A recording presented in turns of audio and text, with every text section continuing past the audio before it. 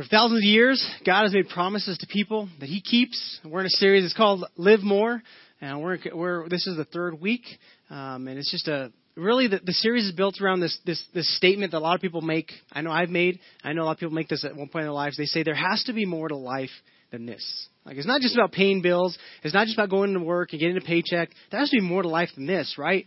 And really, this is our way as a church to say this is why we started the Grove in the first place, because we believe there's more to life than just going through the routine and just going through maybe the past, living the same way your ancestors have lived, your relatives, your parents have lived, and living beyond that. And so really, it's this idea of living more.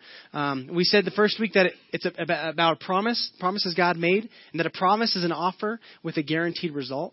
And God always comes through with his results that he says. He says, this is the offer. I guarantee it. And He always comes through. He's faithful. So the first week we said it was about promises and how we need to know His promises. We need to understand His promises. And then we need to pursue His promises. And the way you learn those, every Sunday we talk about these things that God wants to lead us in. So coming to church is one way. Reading the Bible is one way. Getting in with relationships with other people is another way to learn these promises.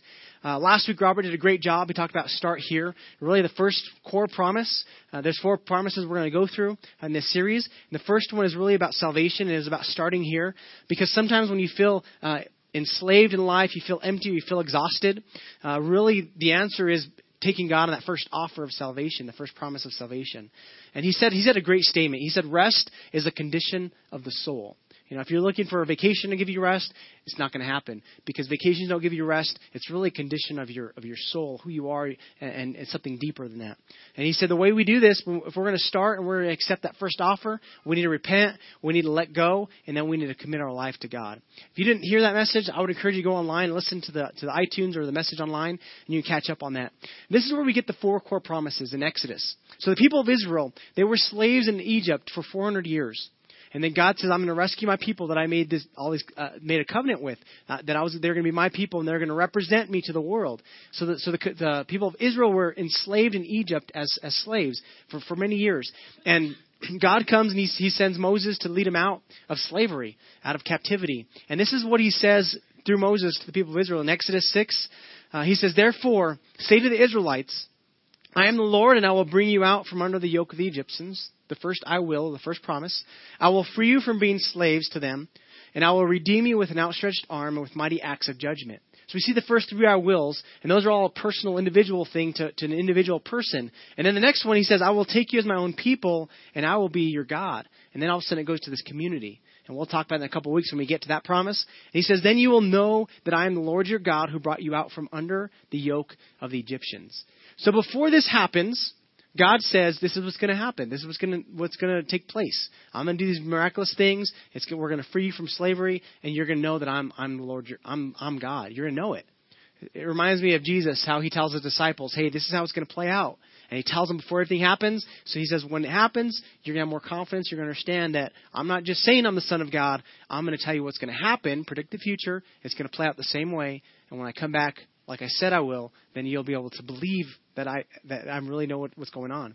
So it's real similar. The story, there's like these parallels that's happening in the people of Israel, and then that God is trying to do in everybody else's life in the rest of the world.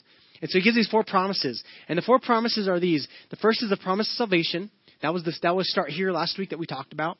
The first week we kind of talked about these 4 just in general, the 4 promises, and then all the other promises God has for us that we need to learn them, hold on to them. And then the second promise is the promise of freedom. And the third promise next week will be restoration. And then the fourth one is the promise of fulfillment. So every year during Easter time, Passover, the Jewish people will take these for the communion, for their meal. They'll take these 4 cups that represent these 4 promises, and they'll drink to each one of those, saying, "Hey, God promised salvation." And they'll drink that cup, and they'll eat, and they'll go to the next one, and they'll say, "God promised us deliverance or freedom." And they remember that, and they go through these 4 promises every single year to remember the promises God made to them. So God made the promise thousands of years ago to the Israelites. Jesus comes on the stage. He comes, He dies, and He lives. He wants us to accept these same exact offers that God made to the people of Israel. He says, I'm opening it up to everybody. I mean, you don't have to just be Jewish. You can be a Gentile. You can be any nation, any nationality. It's open to us. It's open to you and to me. And He says, these are the 4 things that I want. The 4 core things I want to do. There's more than that, but these are the 4 core things. And really our church has built, the Grove is built around these 4 core promises. Everything we do, our structure, our programming is really these 4 things are the main things that we're trying to do, which we'll talk about. So today we're on the promise of freedom, and I want to talk about being outside the box. All right. So you've heard talk about, right? Think outside the box bun. Good try. Think outside the bun because they're tacos. They're not burgers, right? Well, yeah, I'm talking about outside the box. And they even have this motto. It says "Live Más." So we didn't steal from them or anything, but our "Live More," something better than what they're trying to tell you. Live more. I read a comment that says if you eat a lot of Taco Bell, it's actually you're going to do the opposite. You're not going to live more. But anyways, so outside the box. This is what I want to talk about today. Is we want to be people who live outside the box. All right. This little icon that we have every for the series, we try to create an icon that kind of has symbolism, has meaning to it, has something just to kind of attach to the lessons we're teaching. Well, we create an icon. My wife did a wonderful job creating this. It's really a box that has been broken open by a cross, right, which represents our way out of the box, which we'll talk about, and how because of Jesus dying on that cross, it gave us a way to be free from things. See, the people of Israel, they were slaves to the Egyptians, and they had taskmasters who made them do, work and build things, and just they were at the will of the Egyptians. So they were slaves. They weren't in control. They had somebody else that was in control of this all. And so essentially, they were in a prison of slavery in a box. The Bible says that just like the Israelites in Egypt that were slaves, we as people get enslaved to sin. And we live inside a prison or a box that we choose, that by our own choosing. And so, really, that's what the box represents that we have. But it's broken open because there's a way out of it. And that was last week's point of last week's message is there's a way out. There's freedom. Because of the cross, because of what God has done in our lives, He's given us a way out of that prison. So I remember growing up, I had friends, I would tell them I'm Christian. I'm like, oh man, I feel bad for you. That's so sad. I'm like, why would you feel bad for me? Well, you can't do anything fun. It's like you're so limited. You're like you're not free to do whatever you want. I says, well, no, I can still do whatever I want. I just choose not to do those things. And I think what happened, they were mistaken by thinking that freedom meant doing anything you want, anytime you wanted. Which in the short run, it kind of seems like that. But the reality was, when you choose certain things, they become the very prison that you have to live in the rest of your life. In some cases, for the rest of your life. Like one bad choice, one bad decision can last for a long time, right? And so by me saying, well, I'm going to choose to follow God because His Word says there's these certain things I need to do. And when I do them, I have more life. And so actually, I am actually more free than them because the choices they made created a prison they have to live in. And I understand this because there's times in my life that I make choices that I get stuck in the box. And I'm like, oh, man, this created something that I did not want in my life. And we get stuck. But by not making those choices, I have more freedom. Now, there are parameters that God talks about in His Word. In the next series, you're going to love it. It's kind of about that, saying, hey, there are some parameters, but there's freedom in that. The same way an artist can do better work with a canvas that he can look at, right? There's a border there, but he understands what to work within. There's limitations, but it brings more creativity. It brings more life. Or if you had everything, it'd be kind of like, well, I don't know what to do because there's so much. So that's kind of the opposite of what I'm trying to say is we choose a lot of times the choices we make create the very prison that we have to live in. And so the idea is we want to live for something more. And in fact, if you go up one slide for me, up one more, sorry, the backwards. Go back to that first one. I don't know if you can see it, the live for more. We actually have a little number 4 right behind live more, right?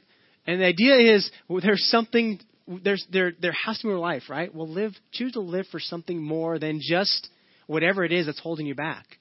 Live for something more than what you've been living for. And that's really the message of the Bible saying, hey, there's something more to live for. God is saying, I have something greater than what you could ever dream of. Live for more. And that's really the heart of this series is we want you to live for more. More than what culture tells you, because there's more than that. God has so much more for us. So the box, next one. And then a lot of times, the reason we get stuck in the box is because there's usually something very tempting and very attractive inside of that. You know, the enemy, when he came and tempted Adam and Eve for the first time, it was something that was good. It was good to the eye. They saw it and said, ooh, that tastes really good. And then he tricked them and lied to them. You know, that there are certain ways, I guess, to trap monkeys in Africa. You don't have to just get a net. If you put some kind of fruit or something really good inside of a jar, and they find it, it could be a big jar at first. They find that apple or whatever it is. They like it. They eat it. And the next time you can put a jar that actually is a little tighter, they can get their hand in and they grab it.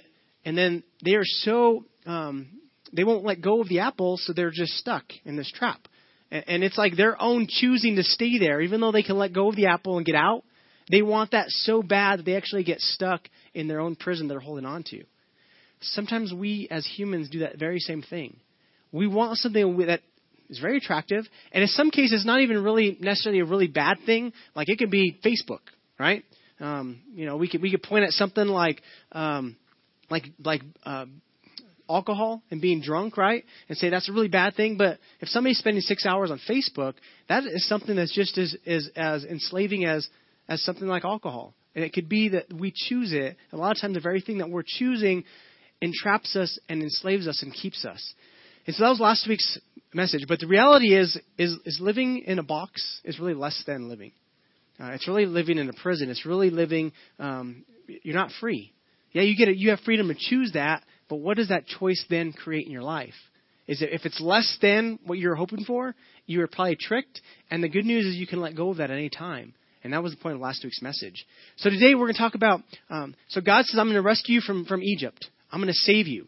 That's what the cross is all about. Jesus dies on the cross to say, I'm going to give you away from the very thing that kills, sin. Sin brings death in our life. And Jesus says, I'm going to give you I'm going to enable you to be able to overcome the thing that brings death in your life. And so that's the first one, the promise, I'm going to free you. I'm going to rescue you. I'm going to save you. And we all need to take that first offer and say, God, I accept your salvation. But then he says, then I will free you from being a slave. If you read that, it's kind of like, well, didn't he just say he's going to free us? Is that like the same thing? But there's a difference. Because the people of Egypt, they were slaves for so long, they didn't know how to think any differently than a slave. So when they got into the wilderness, when they started walking towards the land God was leading them to, they kept thinking like a slave. In fact, they would even say sometimes like, you know what, we should go back. It was better there. Like, are you crazy? Do you remember getting beaten with the whips? You think that's better than being free? But because that's all they knew, they get stuck there. And so he's saying, go to the next one, really we're talking about getting the Egypt and me, getting that out of us. So he rescued them from Egypt, but the process of trying to get Egypt out of them is really what he was trying to accomplish after the next step. Because he knew, once I rescue you, you're going to have to continue to trust me and move forward with me. So it says this in Ephesians, that God saved you by his grace when you believed. All you have to do to take that first offer, that first promise, is believe. Believe that God is who he said he is, that Jesus is the Son of God, he died. When you believe that, that's when salvation, that's when you get saved. You're trusting God for something, for salvation. And it says that we were saved by his grace when we believed.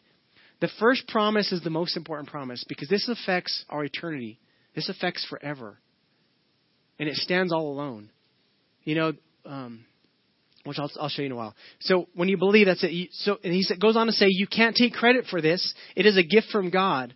Salvation is not a reward for the good things we have done, so none of us can boast about it.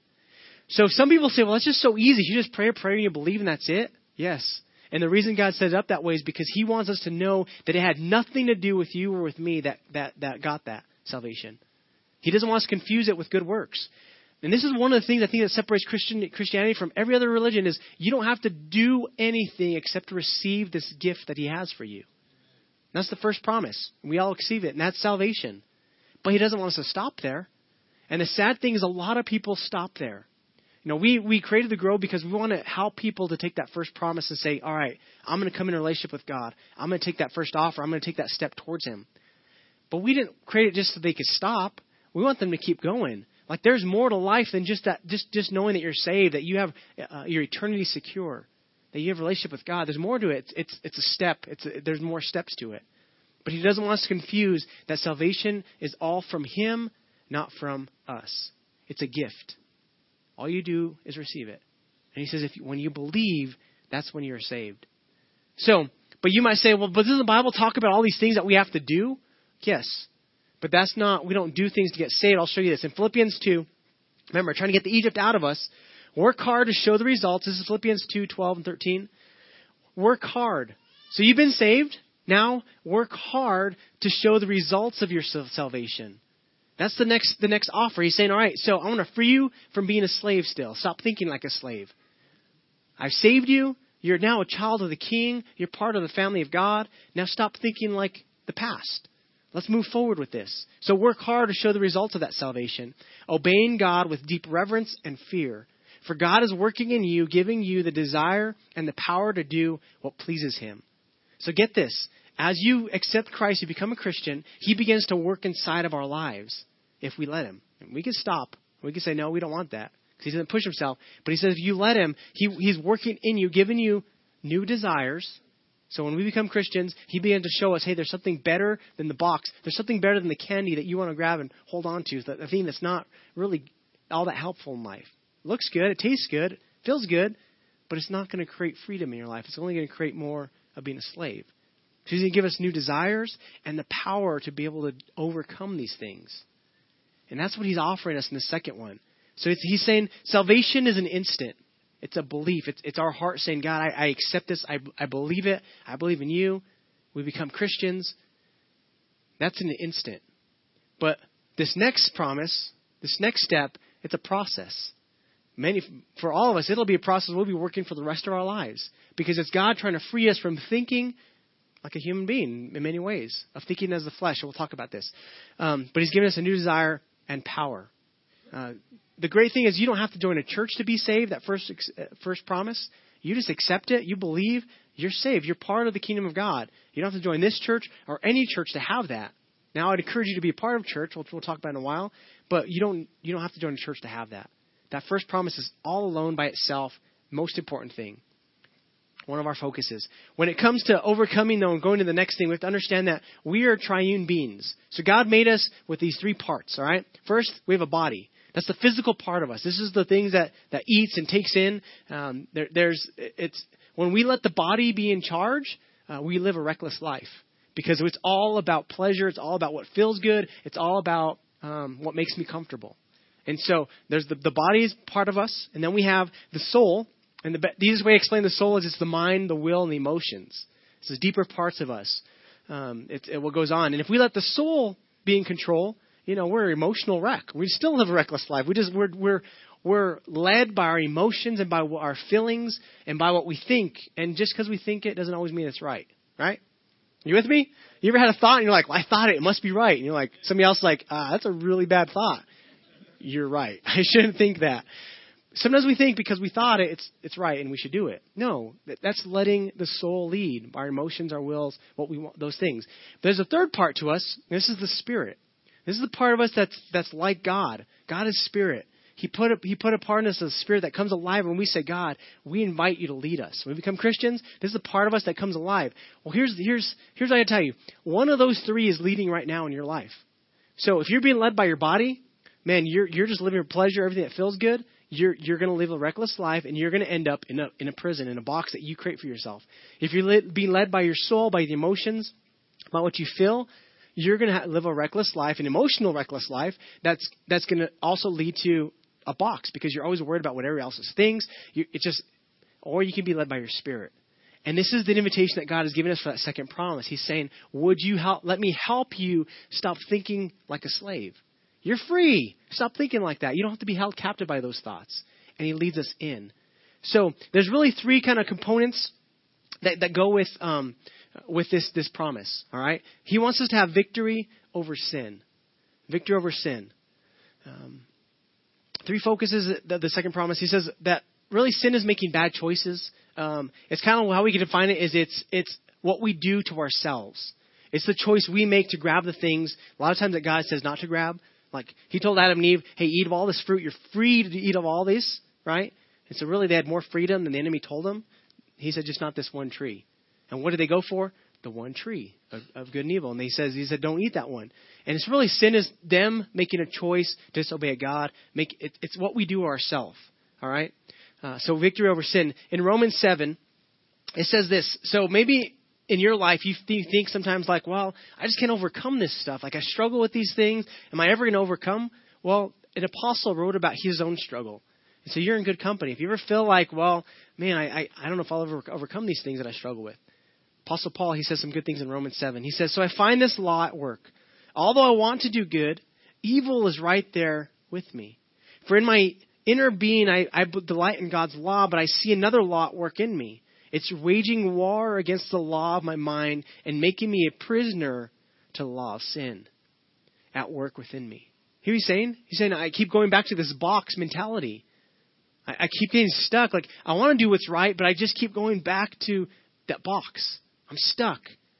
He doesn't stop there, which is good news. He goes on to say, what a wretched man I am. Man, why do I keep going back to this box? Who will rescue me from this body that is subject to death? And then he gives us the answer. He's like, oh man, this is hopeless. Like, how can I ever overcome? And he says, who's going to rescue me? He says, thanks be to God who, say this with me, who what? Delivers, gives freedom. He's the one that gives us freedom from these things through Christ Jesus our Lord. So because of the cross, we can have freedom over these things. We can overcome those. It's a process, and God wants us to work with it, but we have to let him move forward. So He wants to have victory. He wants us to have victory over sin, the things we choose, the things we do to ourselves. He wants us to have healing from our wounds. All right. So if sin is what I do to myself, then wounds would be explained by what others have done to us, what others have done to you. Maybe you have some hurts, right, from the past. Maybe some disappointments. Maybe you've been abused. Maybe you went through a really bad growing up. You went through your family went through a really bad divorce, and you were affected by that. Maybe somebody that you love died, and there's a wound, there's a hurt that you're just like so upset about. Maybe you just feel messed up. You say, I didn't choose this. I didn't choose this. Well, that's what wounds are, what others have done to us. But God wants to give us healing from those wounds. He doesn't want us to see what happens if we don't allow God to heal us from our wounds. We get stuck at just salvation and never improving. We get stuck at that process of it all being about me all the time. And really that's just being led by our soul, because we're saying it's all about what I feel. It's all about me. It's all about me. It's all about me. And we get stuck. And God is saying, no, don't stop there. Move forward. In fact, studies show that 87% of people who accept Christ, they get stuck in the second promise. They stop right there. Like, they don't move forward. I don't want our church to be the 87%. In fact, we've designed it not to be. Like, we're saying, all right, we want to connect people to God, get them saved. We want people then to be free from their old way of thinking. But we don't want to stop there. Man, you got to keep moving forward. We want them to find fulfillment. We want to be a part of God restoring us back to that original intent, which we'll talk about next week. So if you don't heal, you're going to get stuck. And it's not fun being stuck. We want you to keep moving forward. So when it comes to healing for our wounds, in Ephesians, Paul says this, and don't sin by letting anger control you. Don't let the sun go down while you're still angry, for anger gives a foothold to the devil. So we have an enemy who's trying to make us angry, and a lot of times it's from those wounds. When people drive and they're just angry and upset, there's something that's feeding that, some insecurity, maybe somebody has abused them and they feel like they're out of control, like they don't have control of the situation, so they have to try to overcome and try to, be aggressive. Something's feeding that anger. And so he's saying from those wounds that you have, it's going to produce something that's not any good. And we have an enemy that's going to use anger and anything else really to pull us to live less than God wants. And the whole point is He wants us to live more, not less. So don't let anger control you. Don't let it lead you because of what you've experienced. And here's the truth: if you don't let go of your past, you're never going to be able to live the more. If you hold on, as long as you're holding on to your past, you're never going to be able to go into the future of the more that God has for you. You have to let go of that and find healing. And the third thing is this. So, victory from sin, healings from wounds, and He wants us to have authority over the enemy. Now, this is one of those ones that people might say, well, so a devil? Like, there's really like this evil like spirit that's trying to win? Like, this is kind of spooky and weird, right? Well, Jesus says we have an enemy. It's a real deal. The enemy is a fallen angel that wanted to go against what God had. And this is what he earned by doing that, by trying to say, I want to become God. And so he's a fallen angel that went away. Well, he hates us. First, because we're God's creation. Second, if you're a Christian, he really hates you because you're on God's team. And he's like, I'm against everything that God is for. And his strategy is to try to trick us, to get us stuck in a box, to make us live less. And here's the thing. If he can't stop us from being a Christian, he'll at least try to stop us from living the process and going through the next steps that God wants us to. He'll get us stuck back at always being about me, working on my wounds, all about me. And if he gets stuck there, we really don't fulfill the next two that are really important that we need to get to. So we have an enemy. Jesus says we have an enemy. He wants to take you out. In fact, he says he's like a roaming lion looking for somebody to kill, to devour. He goes on to say this. He says, when it comes to authority over the enemy, finally be strong in the Lord and in his mighty, this is Ephesians 6, power. Put on the full armor of God so that you can take your stand against the devil's. Man, he's there. He's out there on the drawing board planning something for your life. He's scheming. Because he goes on to say, for our struggle is not against flesh and blood, but against rulers and against the authorities, against the power of darkness, the power of the dark world, and against the spiritual forces of evil in the heavenly realms. So he's saying there's a lot going on. Just like God is spirit, we can't see him.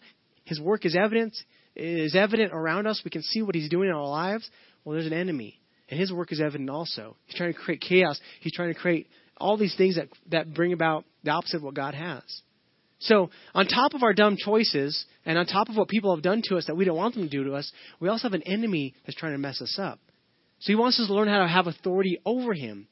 Because if you accepted Christ and you're following him, the Bible says that the spirit inside of me is greater than the spirit inside of the world or inside the enemy. Like God's spirit is inside of me as I follow him, so I can have authority over the enemy. But we have to learn how to do that. And this is how God wants to do it. So when it comes to the promise of freedom, or the Jewish people call it the cup of deliverance, the second promise, he wants to deliver us. When it comes to the cup of freedom, we have to allow God to work in our lives. There's a couple ways he does this, all right? In Romans 8, when it comes to promise of freedom, he says, so now there is no condemnation for those who belong to Christ Jesus. There's no condemnation. It's like, all right, let's move past the past. Let's move forward. Because God is saying you're free. Let's live in this. And because you belong to him, the power of the life-giving Spirit has freed you from the power of sin that leads to death. He's given us the ability to move beyond that. Deliverance. We have to keep moving with him. And here's the thing we have to understand when it comes to this promise, is we all have issues. You have issues. I have issues. God wants us to work on these issues. That's part of the process. And if you don't think you have an issue, that is your issue. Okay? It is, because you have issues. And as soon as you don't think it, that's when you get stuck because you think, I'm perfect, I don't need to work on anything. No, it's not true. You have issues. Let God work in you. Let God move through this. He goes on to continue to say, those who are dominated by the sinful nature, they think about the sinful things. So he's saying, all right, so if you want to move past this step, you have to change the way you think. Those that are dominated by the sinful nature, they think about what? Sinful things. The past. The box. They're stuck thinking about all the things that keep us from what God has. But those who are controlled by the Holy Spirit, these are the ones that say, all right, God, I want you to work in my life. I'm going to allow you to move and help me move forward. They think about what pleases God, what pleases the Spirit. That's important. So letting your sinful nature control your mind leads to death, but letting your spirit control your mind leads to life and peace. So he's saying if you want to overcome, you have to begin to think like God. You have to let God work in your mind. He wants to help you. Here's the key to this promise. Relationships. Relationships are the key to be able to accept this promise and move forward. If you change your associations, you will live more. What I mean by that, if you change the associations that are pulling you back, holding you back, you'll live more. First, the relationship with God has to get stronger, where you begin to understand what He's trying to lead, where He's trying to lead you and how to think better. The second part of this is your relationships with people has to change. And I think this might be even more important than what letting God work in your life. Because you could read the Bible, you could pray all the time, you can come to church all the time, but if you don't change key relationships that keep drawing you back to the past, to Egypt, they're like saying, hey, let's go do this again. But that didn't work last time. Yeah, let's keep doing it. It's fun. And your associations keep pulling you back, you will never be free. Relationships are key. In fact, Proverbs says this in Proverbs 28, part of relationships means you have to be honest and open with other people. He who conceals his sin does not prosper, but whoever confesses and renounces them finds mercy. So it's about being truthful and saying, I have issues. I'm going to be open. Man, I'm going to be open. And how many of you guys know this is not a good setting for all of us to stand up and say, hey, I have issues. Let me tell you all about my life. We'd be like, whoa, that guy's crazy. That guy's crazy. Man, don't go like that. This is not a safe area for that. But there is a safe place in relationship with a close few people that can say, hey, man, can I help you with that? That is not healthy. That's destructive. That's not a good pattern. That's not a good habit or an addiction. Let's break this. But we think, well, if I tell them, they're going to think less of me. If you don't tell them, you're never going to be free. It's about letting people in. If we confess, we find it. This is when it comes to God. So 1 John 1:5 says, if we confess our sins, he is faithful and just to forgive us our sins and purify us from all unrighteousness. So God's part is forgiving. His salvation comes from him, right? But how do we guarantee we don't do it again? That's really the issue. So he frees us. He gives us salvation and says, you confessed, you're now free. So how do I find healing? Well, James tells us the way we can help guarantee that we won't do it again is James 5:16. Therefore, confess your sins to each other and pray for each other so that you may be healed. So telling other people about your issues and your struggles and your sin, it doesn't bring salvation, but it does bring healing. You know why? Because when you have close people around you, you say, you know what, I have an issue. Would you help me with this? You're less likely to go back to it when you have people that are holding you accountable. So relationships, they're key. So go to God for forgiveness, but you go to people for healing. So the right people, they'll strengthen you. In fact, throughout the Bible, it talks about people that are Christians, that he talks to us as if we're a family, that we're in a relationship, we're a body, we're a group of people. It's usually in the plural, like you guys. Like it's a community of people saying, let's do life together so we can live more. So when you figure out your associations and get them right, you will always grow. When you get the right people surrounding you, you'll begin to think right, you'll be able to act right, you'll begin to do more. So here's a couple of steps that you need to take if you haven't taken them. If you're going to move past this, the first one is water baptism. Water baptism is so important. It's declaring that you have a new association, that you are now part of the family. You're part of it's a public declaration saying, I'm now going to follow God's way. I want people to know. In fact, in Acts 2, it says, those who accepted the message, those who believed, they were then baptized. So baptism doesn't bring salvation, but it does show that you're changed, that something is happening in your life. They go on to say in Acts, it says they believed and they were baptized. As soon as they believed, then they were baptized. Baptism is going to happen September 20th after church on our 1-year anniversary. So if you haven't been, I would encourage you to do that. All right. Next thing is church membership. Now, you don't have to be a member of our church. You don't have to be a part of our church if you don't want to. There's a lot of good churches. I have some great pastor friends around our city that I would recommend you to if you don't think the Grove is a church for you. But I do encourage that you need to be a part of a church, a part of a body of believers, a group of people that says, man, I have issues, but I know you have issues too.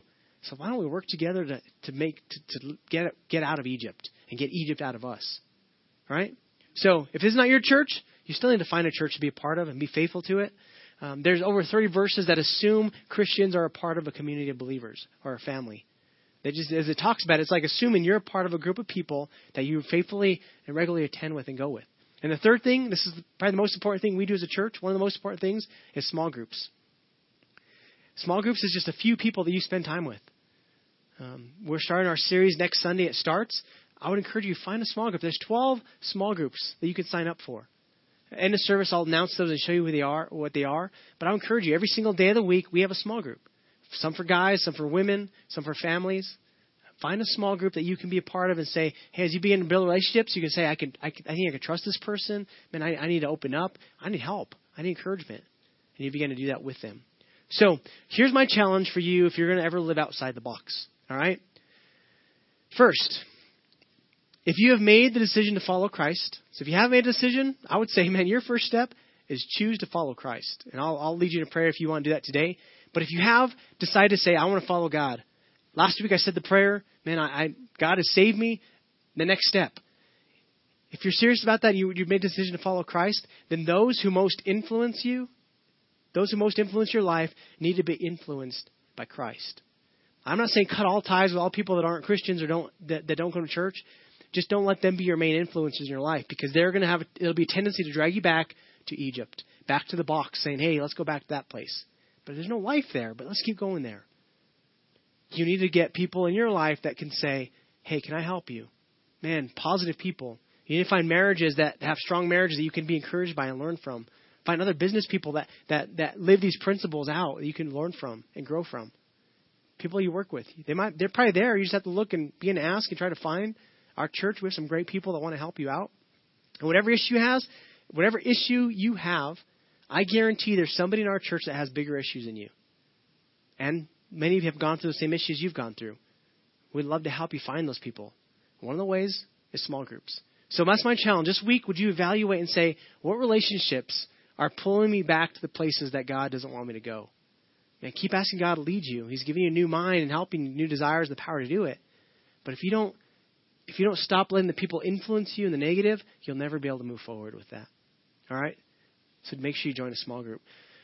I'm going to pray, and before I do, if you're here today, our church is built around this idea of saying, we know a lot of people are looking for the more. There has to be more to life than this. There is. And God has more to life for you. If you'll begin just to trust Him and turn your life over to Him, salvation, it's in an instant.